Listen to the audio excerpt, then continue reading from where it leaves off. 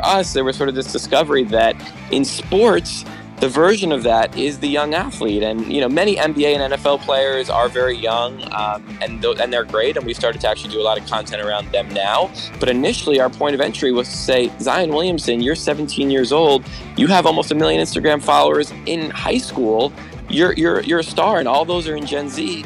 Let's start by focusing on these next generation athletes. And that helped us inform what our product would look like. And when I say our product, I mean essentially our content network. Zack Weiner is the co-founder of Overtime. It's a cross-platform tech startup built around high school and amateur sports video and short-form content, a kick-ass new media channel. The gap he and co-founder Dan Porter found and noticed in the marketplace was that legacy media business wasn't covering their peers. It was with that insight and the combination of aspirational and accessibility that Zack and Dan set forth to raise capital, tens of millions of dollars worth, NBA players, David Stern, and many other venture capitalists to break the mold. It's a can't-miss episode on the transformation of content, culture, and the youth. Please listen, because I think you'll get a feel for where media channels are going in the future, at least the successful ones. They started with basketball and have quickly moved into football, soccer, and competitive gaming. Did I mention the first day on his job, Zack was 23 years old? Thanks for listening. I have a lot of friends that are founders, and I feel like companies get started really for either one of two reasons, at least in my experience.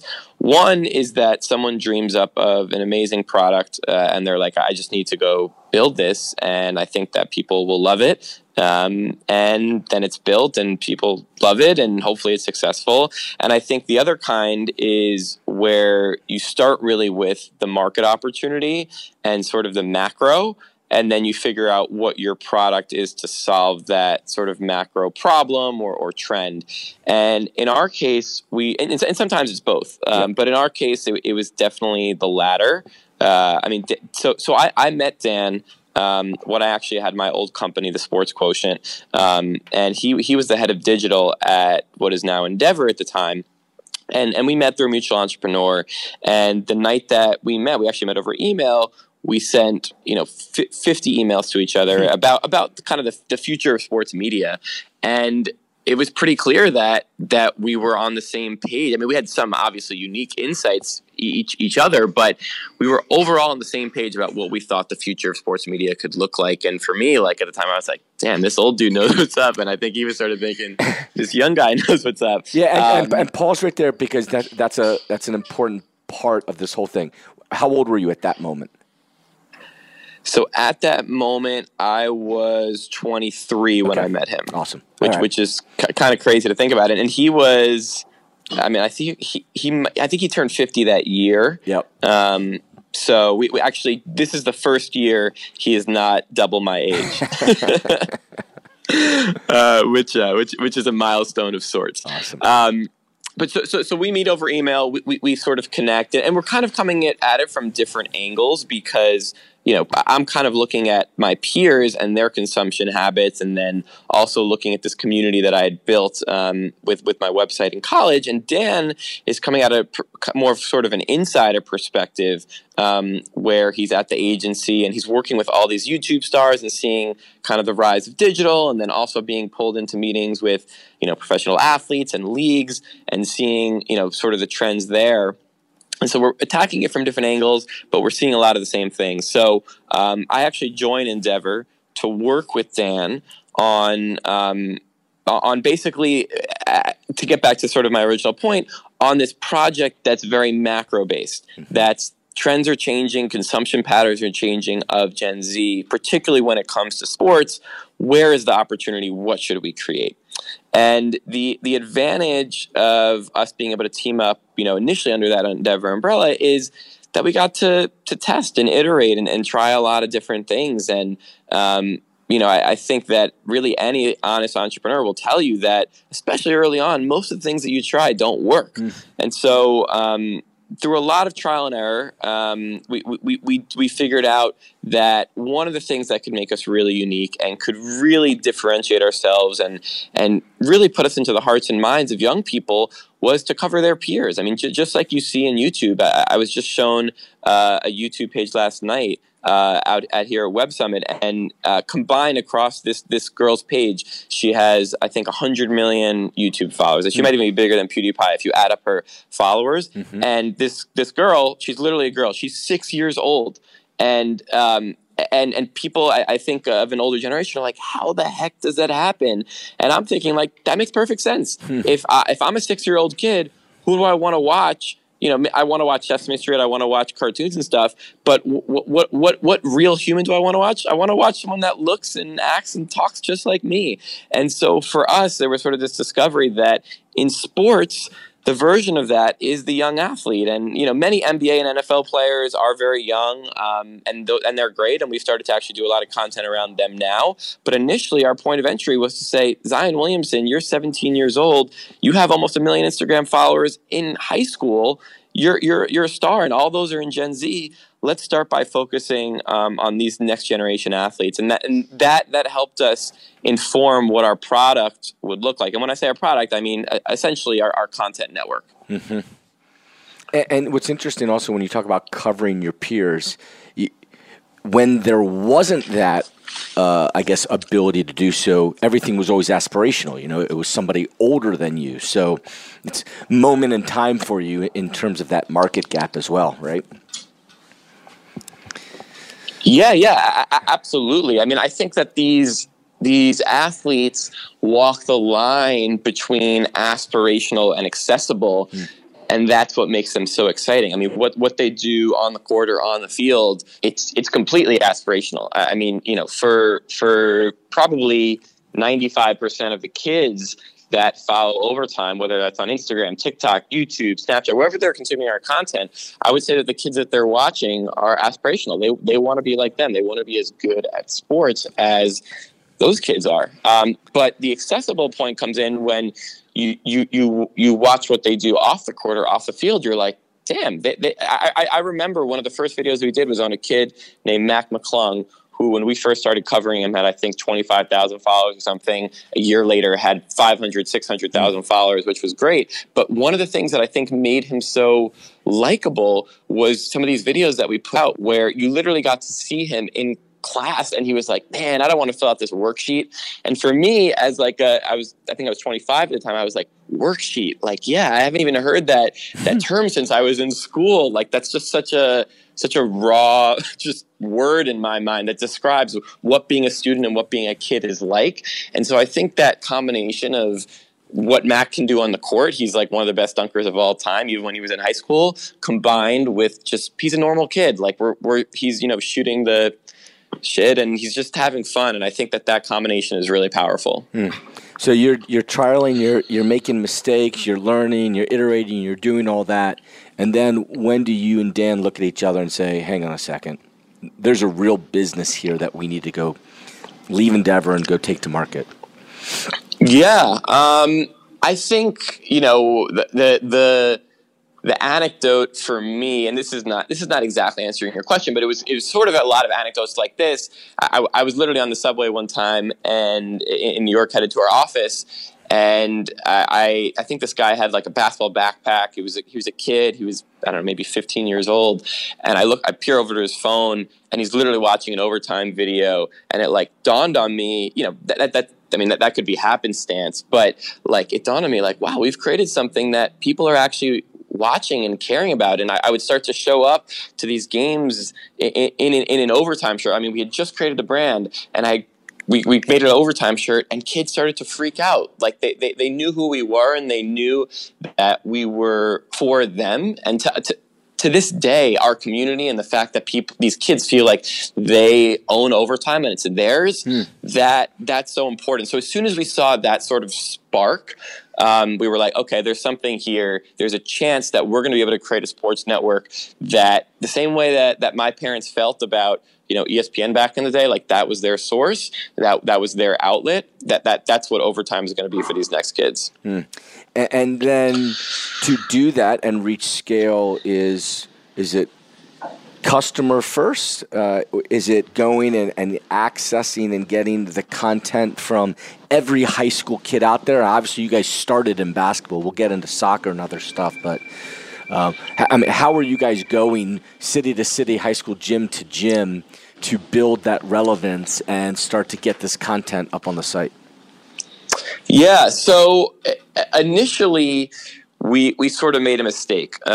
We thought that this is sort of one of the trial and error things that I talked about. We thought that there was going to be a lot of interest in the long tail. And what I mean by that is we essentially wanted to create like a quote unquote sports center for every single high school in America. We were like, oh, you go to this high school, why don't you see all the highlights of your friends, and the kids will watch it and the parents will watch it.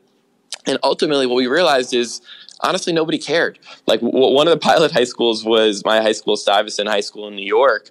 And, it's not the biggest school spirit in America, but, people went to the games and stuff. And we would put out these videos and no one would watch it. Even the athletes themselves would be like, yeah, I know I'm not that good. Like there's nothing really to see here. And so what we realized was, rather than trying to scale to 10,000 high schools or anything, what's really important is identifying those, let's say, 40 or 50 kids that are not just the best, but are the most influential and are the most interesting and have the best stories. And maybe it's because they have crazy hair. Maybe it's because they're 5'8" and they're a really good dribble and they're relatable, or whatever it is. Let's go identify those kids and let's tell their stories.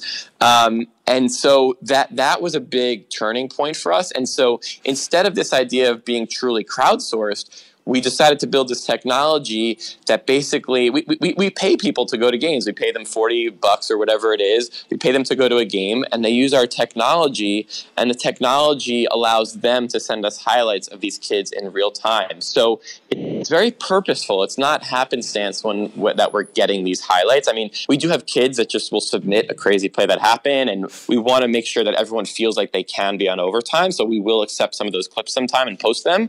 But the heart of Overtime is our camera technology and being able to know where these kids are going to be and capture content with them, which then allows us to say, okay, out of the kids that we're covering, these are the 10 that are really killing it. Let's now send, now our production team is 50 people. We have 25 shows. Let's go create a show around this kid, or let's insert him into one of our franchises that we have. And then the next level of that is now NBA and NFL players see those shows because these shows are targeted at young 20-year-olds. So X player in the NBA sees our show. Hey, he says, oh, I want to have a show like that. Now we're creating shows with those players too. So it's sort of like this chain effect that now causes us to be, the sports network, not just in high school basketball, but as you alluded to, in soccer, in football, in esports, not just for quote unquote high school sports or the next generation of athletes, also the current grade athletes as well.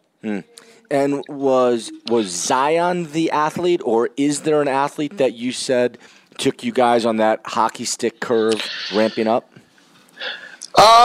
Certainly Zion, is incredible, and was extremely famous in high school. And, he would have become famous with or without us. Mm-hmm. I definitely think that we helped accelerate some of that, and obviously he helped accelerate us. But I think that there is this perception that Zion or some of these kids are unicorns, that like, it was like LeBron, like whatever, 15 years ago, and then it was Zion, and then we're going to have to wait 15 years again. And in terms of someone that is that dominant in high school, now granted, Zion actually wasn't even a top-ranked kid throughout high school, but in terms of someone that looks so dominant in high school, maybe we might have to wait another 15 years or whatever it is. But actually, in terms of his following, he's not a unicorn at all. In fact, there's a kid named Mikey Williams who's a freshman in high school, literally hasn't even played one game yet because the season hasn't started, and he's already passed 1 million followers. Zion didn't hit 1 million followers until he was a senior. And there are tons of kids that I could point with that are at 1 million followers or close to 1 million followers. And so I think it's actually quite the opposite, that we're going to start to see the proliferation of more and more of these kids. And it makes sense. Again, if I am a 14-year-old kid and I see Mikey Williams do these amazing things, he's very relatable to me. And he, individually has a great personality and stands for some cool things. But I just think we're going to start to see that more and more. How hard is it when you're talking to possible brand partners or others in programming to really explain kids and culture and how kids think and like and react to things? I mean, you guys hit on it from the beginning of understanding Gen Z and consumption of media sports content. But I imagine when you're talking to a CMO or somebody else who might be 40 or 50 or 60 years old, they want to believe, but it's not necessarily where they look for their own content. So just talk about teaching an older audience about teenagers. I would say that you hit the nail on the head, and that is, honestly, David, it is both our biggest opportunity and our biggest challenge. And the reason I say it's our biggest opportunity is the longer that most of the world and most of the industry doesn't understand the consumption patterns of Gen Z and what they want to watch, it's never easy, but the easier it is for us, or the more time we have to literally land grab and grab every Gen Z sports fan across the globe. Like that in some ways, that's what's created this opportunity here. The challenge, though, is that, of course, as you allude to, we don't operate as a completely independent agency. I mean, we are an independent company, of course, but what I mean by that is we have to work with partners. One of the main ways we make money is with brands, as you alluded to. And so we absolutely have to articulate our value to brand partners, to investors, to strategic partners. And I would say that there are some folks that, we've spoken to and ultimately don't get it. And, I think that we just have to understand that sometimes that will happen. I would say that folks that have kids, particularly kids that are sports fans, it basically clicks as soon as they go home and they say, hey, I had a meeting with these folks Overtime. Do you know about them? And the kids, their eyes light up and they're like, oh my God, what? You met the founder of Overtime? And they're like, can you get me a hoodie? Like, what's the next show that they're creating? Like, they have all these questions and they're like, whoa, if your brand can make my kid feel that way, I mean, like, that's the only cool thing. I meet with these legacy media companies all the time, these sports media companies, and he doesn't care at all. And then I come home and I talk about Overtime and he reacts this way. Like that, even though that's anecdotal, that honestly makes a huge difference because they can actually see it on a kid's face.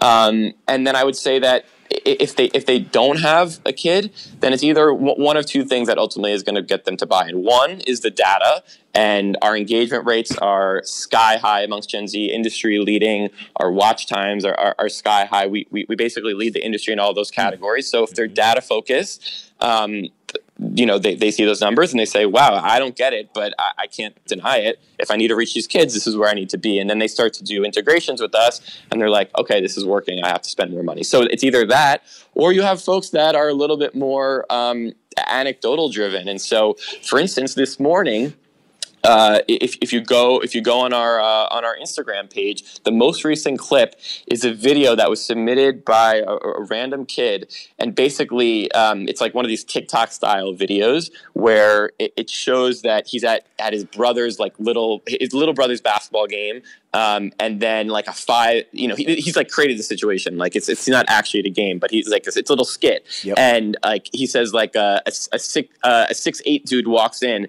And he's like, oh, shoot, I realize what's happening. And then it pans, like his next little scene. These are like little 2-second scenes, the way that these TikTok videos work. And the next scene is a kid in an Overtime shirt and says, oh, the Overtime cameraman is here. And he's like, uh-oh, I know what's about to happen. Like my little brother's going to get dunked on. And so like that to me is amazing, because our brand is so powerful that people are creating videos about our brand. And then you click on his profile, like we tag him. We always tag the creator or the athlete. You click on his profile and you go to his Instagram stories, and he has like 60 Instagram stories, which for a normal person, you're posting whatever, 3 in a day. He has 60 or maybe even more. And it's because every kid is all of his friends are like, oh my God, my friend made overtime. My friend made overtime. My friend made overtime. And that's to me is very powerful. And so literally right before this call, I was looking at the video and I took a screen recording of the whole thing. Like I took a screen recording of that video and then going to his Instagram story and seeing all of that. And so that's an example of an anecdote that I'll show to someone and be like, look, this is the type of impact that we have on kids. And honestly, I challenge them. I say, name another media company that you work with, that you spend money with, that you feel like has this level of passion Yep. from kids. And it's pretty hard to name another company like that. I love it. And you mentioned TikTok there. I imagine your distribution strategy is often just dictated by what's the latest platform where your audience lives. So not saying the balancing, but how you're pushing content across YouTube, Facebook, Insta, Twitter, Snap, TikTok, whatever the next one is tomorrow. Yeah, I mean, for us, we want to be where our audience is. Yeah. And so we're obviously following those trends. And that doesn't mean we're putting the same content in every single place, because we're not. We program specifically for each platform, and we have multiple channels on every single platform, whether that's by sport or our talent-driven pages or whatever it is. But yeah, I mean, we saw pretty early the rise of TikTok, and we are programming specifically for TikTok, and we're by far the largest sports publisher on TikTok. I mean, our main account already has 3 million followers. Our soccer account is nearing, I think, 1 million. Our women's basketball account has over 500,000. I mean, it's really crazy how fast we've taken up there. And for me, what's so exciting about that is it's really the first platform where we've gotten an even start. I mean, we've only been around for 3 years. And so, if you look at some of our legacy competitors, they've been on Instagram or Snapchat or whatever basically since they've started. And so, the ones that are still bigger than us, not bigger by engagement, but bigger by just pure number of followers, I think just a lot of that has to do with the fact that they've been on those platforms for a lot longer than we have. But with TikTok, we started at the same time, and our audience came over and found us on TikTok and is watching us, and we're bigger than every single other sports publisher, whether they're a legacy company, a startup, or whatever it is. And how did you choose? I'm not sure you even did choose soccer second, or your own strategy of picking what vertical, what sport you go into next, or where you're going to devote time to. Yeah, so basketball made sense to start. We started in New York City. I think that basketball very much leads into culture, and we wanted to be about sports, but also culture. Also, I think basketball is just seen as very cool. So if you get the basketball athletes to mess with you, you're on to the next one. Our second sport was actually football, though. And football this year in particular has been huge. We have a slate of 5 shows this fall. One with Deion Sanders and his kid. One with a school about a coach that never punts. A few other really cool shows. One about a 12-year-old like monster kid named Bunchy. And so we football was our second one, and now third and fourth really have been soccer and esports. This is actually both in terms of chronology and right now in terms of current scale. Mm-hmm. That's sort of the ordering. But for us, I mean, football was obvious. It's by far the biggest sport in the States, and then we for us it's all about audience growth and commanding the attention of Gen Z. So I get asked all the time, like, when are you going to go into baseball? When are you going to go into hockey? And honestly, my answer is between basketball, football, soccer, and esports, I feel like, I don't know the exact number, but I feel like I can get maybe 90 to 95% of all sports fans. I mean, if you play high school baseball, you actually probably still follow overtime because you probably still like basketball or football, or soon, soccer and esports. So For me, we don't promise to our consumers and our audience that we're going to be comprehensive. We just promise we're going to give them content they love. And I feel like by doing those four, specifically international, obviously with soccer and esports, and basketball too, for that matter, we can just reach a massive amount of kids. And that's ultimately the goal, just to have as many kids as possible love Overtime, watch our content, buy products from us, view the advertising, come to our live events. That's the ultimate goal, not to be a comprehensive news outlet that, is giving you scores and stats and news on every single sport from day one. That's never what we want it to be. And are those live events that you create structured more as a vertical or a business, like revenue driving, or is it a promotional marketing play to drive all the other content you do? I would say both, in the sense that it's certainly meant to drive revenue, and that can be via various methods. I mean, to date, we've mostly made revenue on those by working with brands, but there's also the opportunity for ticket sales. We've also sold a lot of merchandise to date at our live events, but it's certainly, the proverbial flywheel where, consumers come to your live events, they become bigger fans, they follow you on social media, then they tell other friends, more friends follow you, now they're watching more content, they're buying more stuff online, now they're coming to more live events, and so it's certainly an ecosystem. But, if we weren't making any money from the events, or there was no chance to make good money from them, it would obviously be a lot less appealing. Mm. And forecast for me, 2 years from now, 5 years from now, what does Overtime look like? I think we're the biggest sports network in the world. I think that if you are a sports fan under, say, the age of 30, globally, truly globally, you are watching our content. We are seen as your source for sports content, and you're watching our shows. You're spending maybe hours of your day with us. I think that there's this misperception of us sometimes that we're highlights, we're short form content. No, I mean that is part of how we got started, and we still do that. And we found a really cheap and efficient way of gathering those highlights of these next generation kids. But really, what we are is a sports network. I mean, we have 25 shows, and kids are watching these episodes, these 15 to 20-minute episodes, all the way through. And so I imagine it's like a kid, 3-4 years from now. I mean, this is already happening, but I'm saying it's going to be happening globally, and it's going to be happening across all these sports, and it's going to be happening for hours of these kids' time a day. They're going to sit down, and on their TV or their smartphone or wherever they're watching, they're going to be like, "Damn, what does Overtime have for me today?" And they're going to watch 4 episodes of various shows, and then they're gonna be like, "Wow, that shirt and that content was dope. Oh, I heard they're doing a live event in my city soon," and they're gonna feel like they are a part of Overtime, and that we are for them. And that's The Bond. Thanks for listening.